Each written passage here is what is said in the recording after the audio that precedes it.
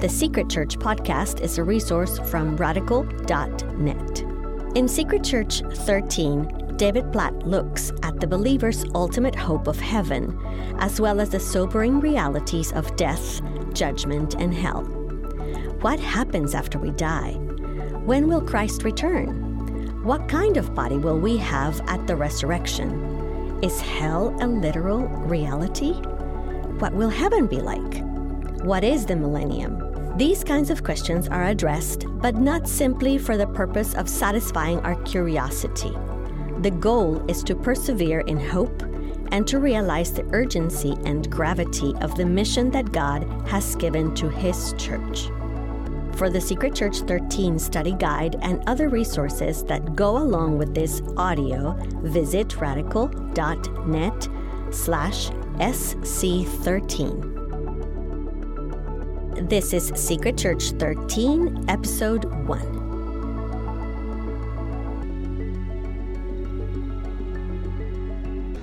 So I want to jump right into the weightiness of this topic before us. So if you'll pull out that study guide that hopefully you received wherever you are, whether in a church gathering or in a home.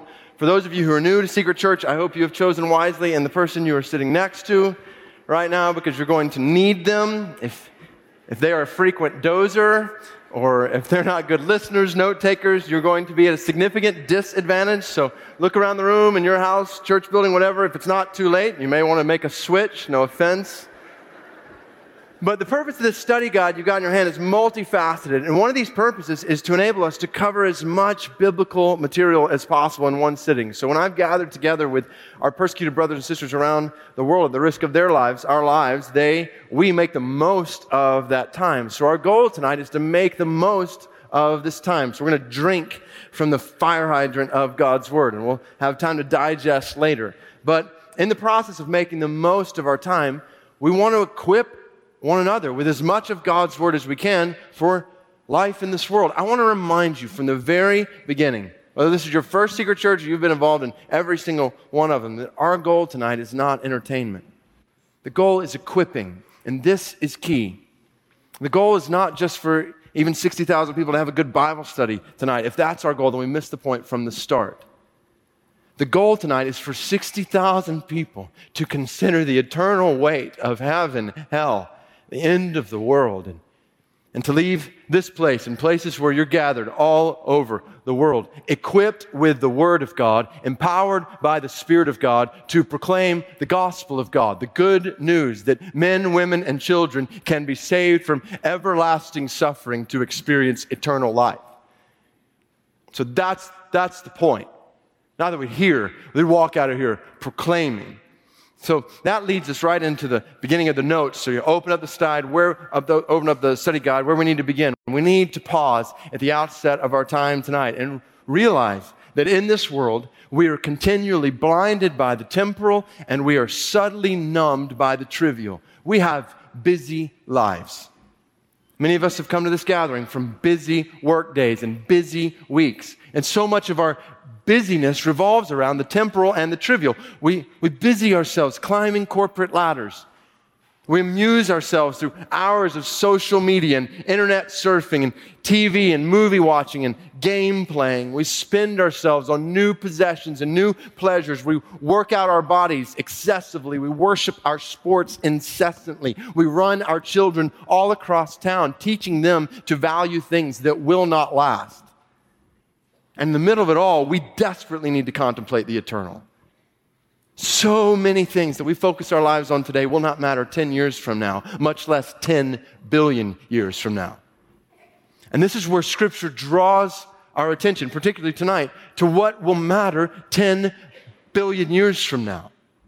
A.W. Tozer said, "Let no one apologize for the powerful emphasis Christianity lays upon the doctrine of the world to come. Right there lies its immense superiority to everything else within the whole sphere of human thought or experience. When Christ arose from death and ascended into heaven, He established forever three important facts, namely, that this world has been condemned to ultimate dissolution, that the human spirit persists beyond the grave, and that there is indeed a world to come. The church is constantly being tempted to accept this world as her home, and sometimes she has listened to the blandishments of those who would woo her away and use her for their own ends. But if she is wise, she will consider that she stands in the valley between the mountain peaks of eternity past and eternity to come. The past is gone forever, and the present is passing as swift as the shadow on the sundial of Ahaz. Even if the earth should continue 1,000,000 years, not one of us could stay to enjoy it. We would do well to think of the long tomorrow. So tonight we're going to pause and we're going to think about the long tomorrow. Now, as we pause, we need to listen with humility. So the kinds of things we're contemplating tonight, we cannot afford to be wrong on. We don't want to live in a world of conjecture when it comes to eternal realities, especially when we know what is certain. And that's why that study guide is filled with God's Word. Because God's Word is the only foundation upon which we can stand when we think about these things. Jesus said, heaven and earth will pass away, but my words will not pass away. What transcends this world? God's Word. So, tonight, let's minimize the thoughts of man and magnify the truth of God. Now, I've got quotes from different people, like Tozer just a second ago, scattered throughout these notes. But the purpose of all these quotes from men and women is purely to point us to the truth of God, to the Word of God. And this is important. There are so many thoughts of man swirling around, not just our culture, but swirling around the church today about heaven, hell, and the end of the world. Do you know what the best-selling evangelical book of the past decade is? Heaven is for Real. A fanciful account of a 4-year-old boy who talks about how he went to heaven and got a halo and wings, but he didn't like them because they were too small. He claims that he sat on Jesus' lap while angels sang to him. He even met the Holy Spirit, whom he describes as kind of blue. Over 7 million copies sold. Not to be confused with another book entitled The Boy Who Came Back from Heaven, another bestseller by a man named Kevin Malarkey. Pun intended.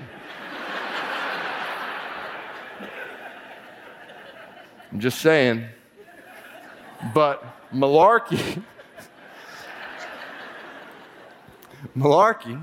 had a 6-year-old son who allegedly made multiple trips to heaven and back after a car accident.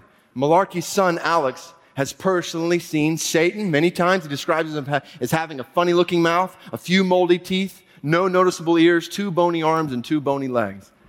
Now, these 2 books are not to be confused with My Journey to Heaven, What I Saw and How It Changed My Life by Marvin Bestman, Flight to Heaven by Dale Black, To Heaven and Back, A True Story by Mary Neal, 90 Minutes in Heaven by Don, not John, Piper, 9 Days in Heaven by Dennis Prince, 23 Minutes in Hell by Bill Weiss, none of which you will see in the recommended reading at the end of your study guide. So make no mistake, there is money to be made in peddling fiction about the afterlife as nonfiction in the world of Christian publishing today. And that's what's so disturbing about the entire trend. These books are being published and then devoured by people who would describe themselves as born-again, Bible-believing Christians. And all of that shows our level of discernment in the church today on this topic is extremely low. Because the whole premise behind every single one of these books is contrary to everything God's Word says about heaven. John MacArthur sums it up best. I don't have this quote in your guide, but he points to these 2 verses. I've got Proverbs 34 and John 3:13 when he says, "For anyone who truly believes the biblical record, it is impossible to resist the conclusion that these modern testimonies, with their relentless self-focus and the relatively scant attention they pay to the glory of God, are simply untrue.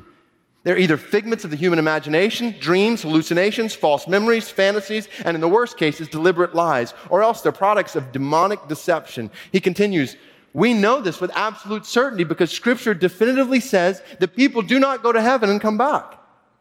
Who has ascended to heaven and come down? Proverbs 34. Answer, no one has ascended into heaven except he who has descended from heaven, the Son of Man. John 3:13. All the accounts of heaven in Scripture are visions, not journeys taken by dead people. And even visions of heaven are very, very rare in Scripture. You can count them all on one hand. 4 biblical authors had visions about heaven and wrote about what they saw. Isaiah, Ezekiel, Paul, and John. All of them were prophetic vision, not near-death experiences. Not one person raised from the dead in the Old Testament or the New Testament ever wrote down what he or she experienced in heaven, including Lazarus, who had a lot of time in a grave for 4 days.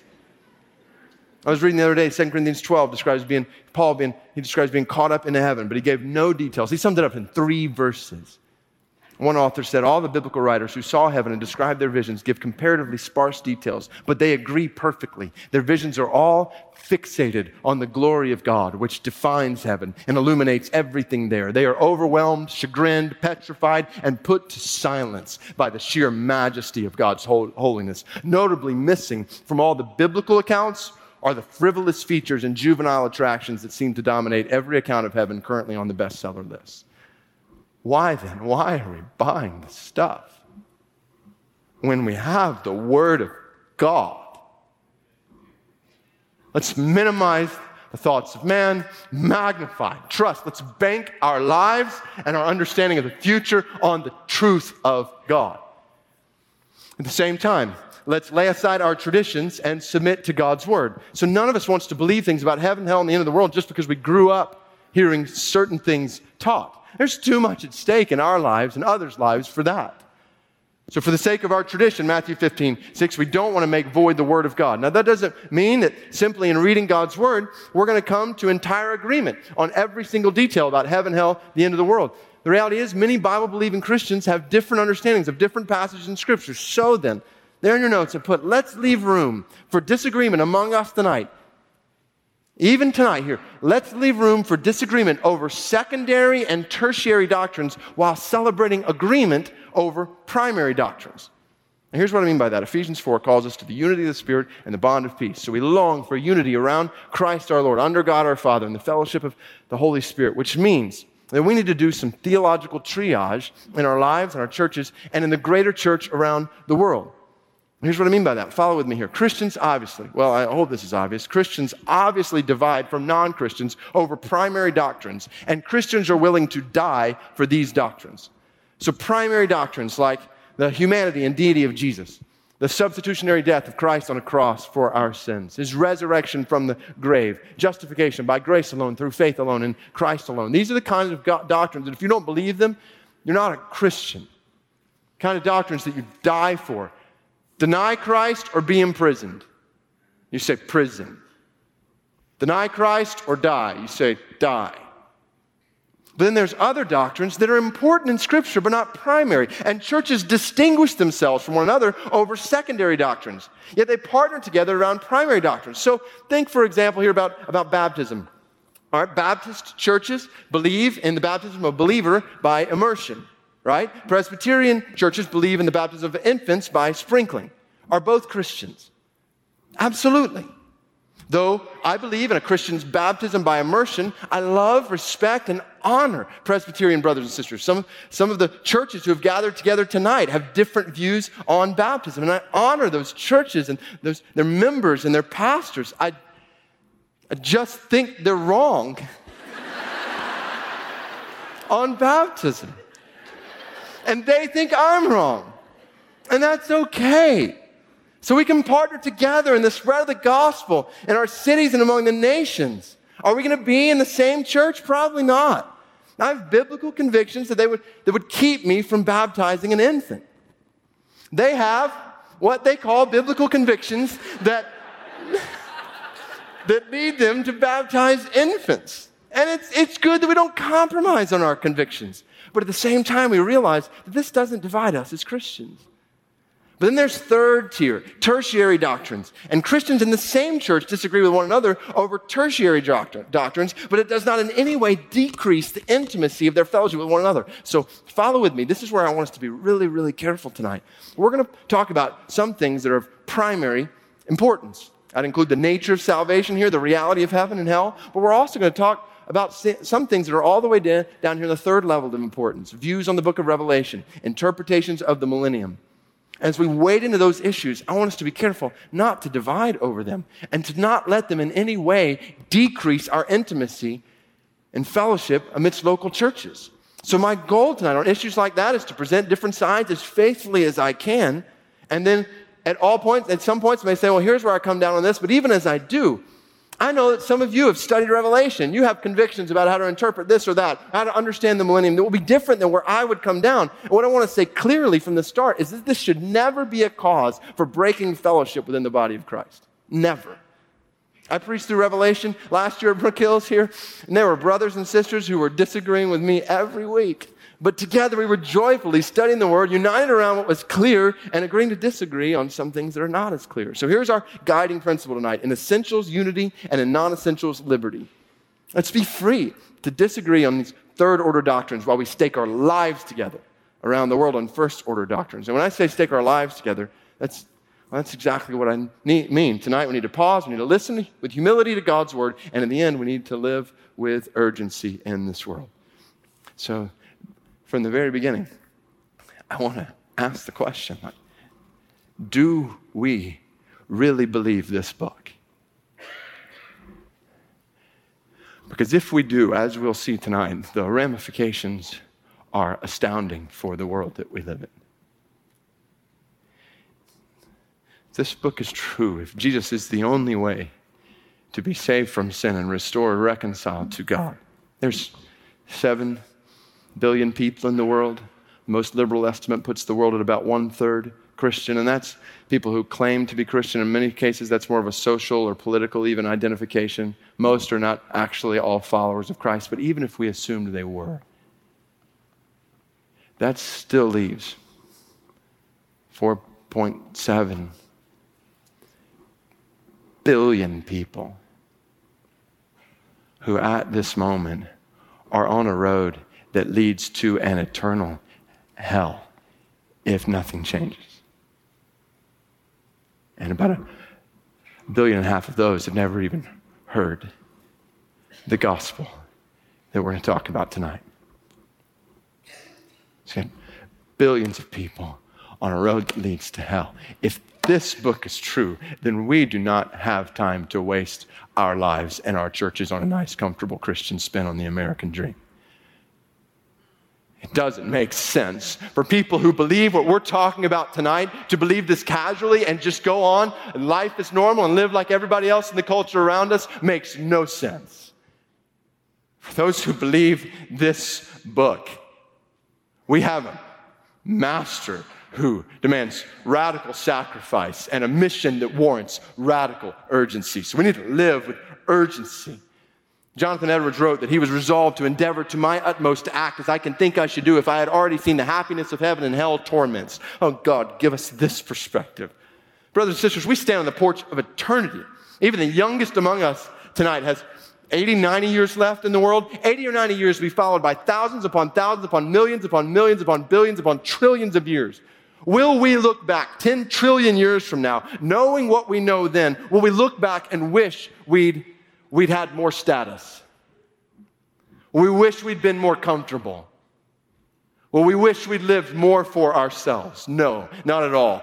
So let's live with urgency, with a height of confidence that has no fear in the face of the future. A confidence that says, yes, for me to live is Christ and to die is gain. Let's live with a breadth of compassion that compels us to lay down our lives for the lost. Here in Romans 9, 1-3, Paul says that if he could, he'd give up his salvation and go to hell for the sake of the lost.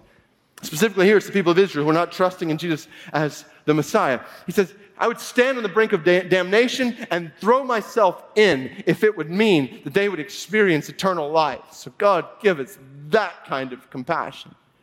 And remember who this compassion is for here. This is Jewish people who were persecuting Paul. They'd beaten him, they'd imprisoned him, they'd stoned him and left him for dead. And he's saying this about them. So I ask you tonight, brother or sister, would you go to hell for the sake of militant Muslims in the Middle East? May we live with a breadth of compassion that compels us to lay down our lives for the lost. And may we live with a depth of courage that defies death in this world. So we're going to talk later about how this is the point of the book of Revelation, to encourage Christians to give, even lose their lives in the world for the spread of the gospel, Revelation chapter 2. So may it be said of us, this is my prayer, may it be said of 60,000 people who gather together on Good Friday to contemplate heaven, hell, and the end of the world. May it be said of us that loyalty to God is more important to us than life itself. Revelation 12, they love not their lives even unto death. May that be our testimony. So see it. The world's highest goal is to preserve physical life, but that is not the highest goal of your life, Christian. Our highest goal is to obey God, even if that means losing our physical lives. Hear the testimony of Old Testament saints who died in faith, not having received the things promised, Hebrews 11, but having seen them and greeted them from afar, and having acknowledged that they were strangers and exile on the earth. For people who speak thus make it clear that they are seeking a homeland. If they'd been thinking that that land from which they had gone out, they would have had opportunity to return. But as it is, they desire a better country, that is a heavenly one. Therefore, God is not ashamed to be called their God. Some were tortured, refusing to accept release, so they might rise again to a better life. Others suffered mocking and flogging, even chains and imprisonment. They were stoned. They were sawn in two. They were killed with a sword. They went about in skins of sheep and goats, destitute, afflicted, and mistreated, of whom the world was not worthy, wandering about in deserts and mountains and in dens and caves of the earth. And all these, though commended through their faith, did not receive what is promised, since God had provided something better for us, that apart from us, they should not be made perfect. Old Testament saints. Hear the testimony of New Testament apostles. We must obey God rather than men. They rejoiced to be counted worthy to suffer dishonor for the name. They knew, Acts 14, that through many tribulations we must enter the kingdom of God. Paul said in Acts chapter 20, compelled by the Spirit, I'm going to Jerusalem, not knowing what will happen to me there. I only know that in every city the Holy Spirit leads me. I know that prison and hardships are facing me, but I count my life worth nothing to me if only I may finish the race and complete the task the Lord Jesus has given me, the task of testifying to the gospel of his grace. He knew that persecution was coming. Then hear the testimony of martyrs throughout history. The disciples and authors of the Gospels. Matthew suffered martyrdom by being slain with a sword at a distant city of Ethiopia. Mark expired at Alexandria after being cruelly dragged through the streets of that city. Luke was hanged upon an olive tree in the classic land of Greece. John was put in a cauldron of boiling oil but escaped death in a miraculous manner and was afterward banished to Patmos. Peter was crucified at Rome with his head downward. James the Greater was beheaded at Jerusalem. James the Less was thrown from a lofty pinnacle of the temple and then beat to death with a fuller's club. Bartholomew flayed alive. Andrew bound to a cross whence he preached to his persecutors until he died. Thomas was run through the body with a lance in the East Indies. Jude was shot to death with arrows. Matthias was first stoned and then beheaded. Barnabas of the Gentiles was stoned to death at Salonika. Paul, after various tortures and persecutions, was at length beheaded at Rome by the Emperor Nero.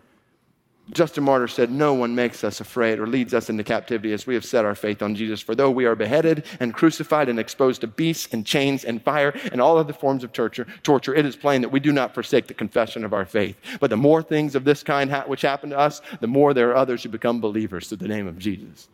That's why Tertullian said the blood of the martyrs is the seed of the church. And the words of Spurgeon, never did the church so much prosper and so truly thrive as when she was baptized in the blood. The ship of the church never sails so gloriously along as when the bloody spray of her martyrs falls on her deck. We must suffer and we must die if we are ever to conquer this world for Christ. Robert Murray McCheyne summed it up. We do not know the value of Christ if we will not cleave to him unto death. And this is what Jesus called us to. He told us that to follow him would be costly. So he says, Matthew 10, have no fear of them. See with an eternal perspective. Christ is your life. Set your mind on things above. That's what we're doing tonight. Then we speak with a holy boldness. This word witnesses in Acts 1:8 is literally, the word in the language of the New Testament is martyreo. It's the word from which we get the word martyr. You'll receive power when the Holy Spirit comes upon you. You'll be a witness, martyreo, to the ends of the earth. So don't be ashamed to testify about our Lord, or ashamed of me, his prisoner, but share in suffering for the gospel by the power of God. Speak with a holy boldness and sacrifice with reckless abandonment. Lose your life, Jesus says, and find it. In view of Christ and heaven and hell, may loyalty to God be more important to us than life itself. And may mission in this world be more important to us than maintenance in our churches. We must make sacrifices in our churches and our programs and our priorities. We cannot do business as usual in the church while people around us and people among the nations are plunging into hell. His commission is clear, Matthew 28. His commission is costly, Matthew 24. So hear these words from John Piper, words that I pray will become a reality in your heart tonight. When you know the truth about what happens to you after you die, and you believe it, and you're satisfied with all that God will be for you in the ages to come, that truth makes you free indeed, free from the short, shallow, suicidal pleasures of sin, and free for the sacrifices of mission and ministry that cause people to give glory to our Father in heaven. So, to all who came tonight thinking, this is going to be great, we're going to have all kinds of charts and tables that tell us about when Jesus is going to come back, I want to be clear from the start. That is not the point. put away the charts and lay down your life. That's the point. The point's not to give you charts tonight. The point is to give you truth that will compel you to lay your life and your family and your possessions and your retirement and your dreams and your ambitions and your church down to make this eternal gospel known all around you and to the ends of the earth, no matter what it costs you. And so we need to pray. We need to pray because our lives are at stake for eternity based on truth we're looking at tonight. I am certain that amidst 60,000 people, some, likely many, who are even listening right now are currently on a road that leads to hell. And so I'm praying that the eternal destinies of many people might change tonight because of the truth and the power of God and the love of God in His Word. We need to pray because our lives are at stake for eternity. We need to pray because others' lives are at stake forever. There is coming a day when the words of Revelation 20:15, anyone's name that was not found written in the book of life will be thrown in the lake of fire. Is there anything more important for us to dive into than this tonight? So I want to pause and I want to pray specifically along these lines. So will you pray with me? God in heaven, we pray tonight for clarity from your word. We want to hear your truth, oh God. Minimize my thoughts and magnify your truth. To the end that every single one of the 60,000 people who are part of this tonight, to the end that every one of us would see our true spiritual condition before you. God, open our eyes, help us to listen with humility. And we pray that if we are on a road that leads to an eternal hell, you would make that clear to us. And you would save many from their sins tonight, here and in China among Muslims there. And then for all who know the security of eternal life with you. And God, we pray that that security would only increase tonight with joy and deeper hope as we look at heaven.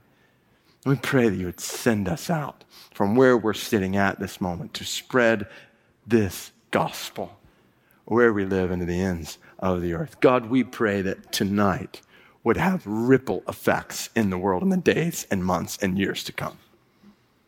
Through a people who believe you and who love you more than life itself. And through lives and through churches that are awakened from spiritual stupor on this Good Friday, to see the glory of Christ with fresh eyes and to feel the urgency of eternity in a fresh way, that ultimately we might believe your word and that we might, oh God, live with death-defying boldness in this world. In Jesus' name we pray. Amen.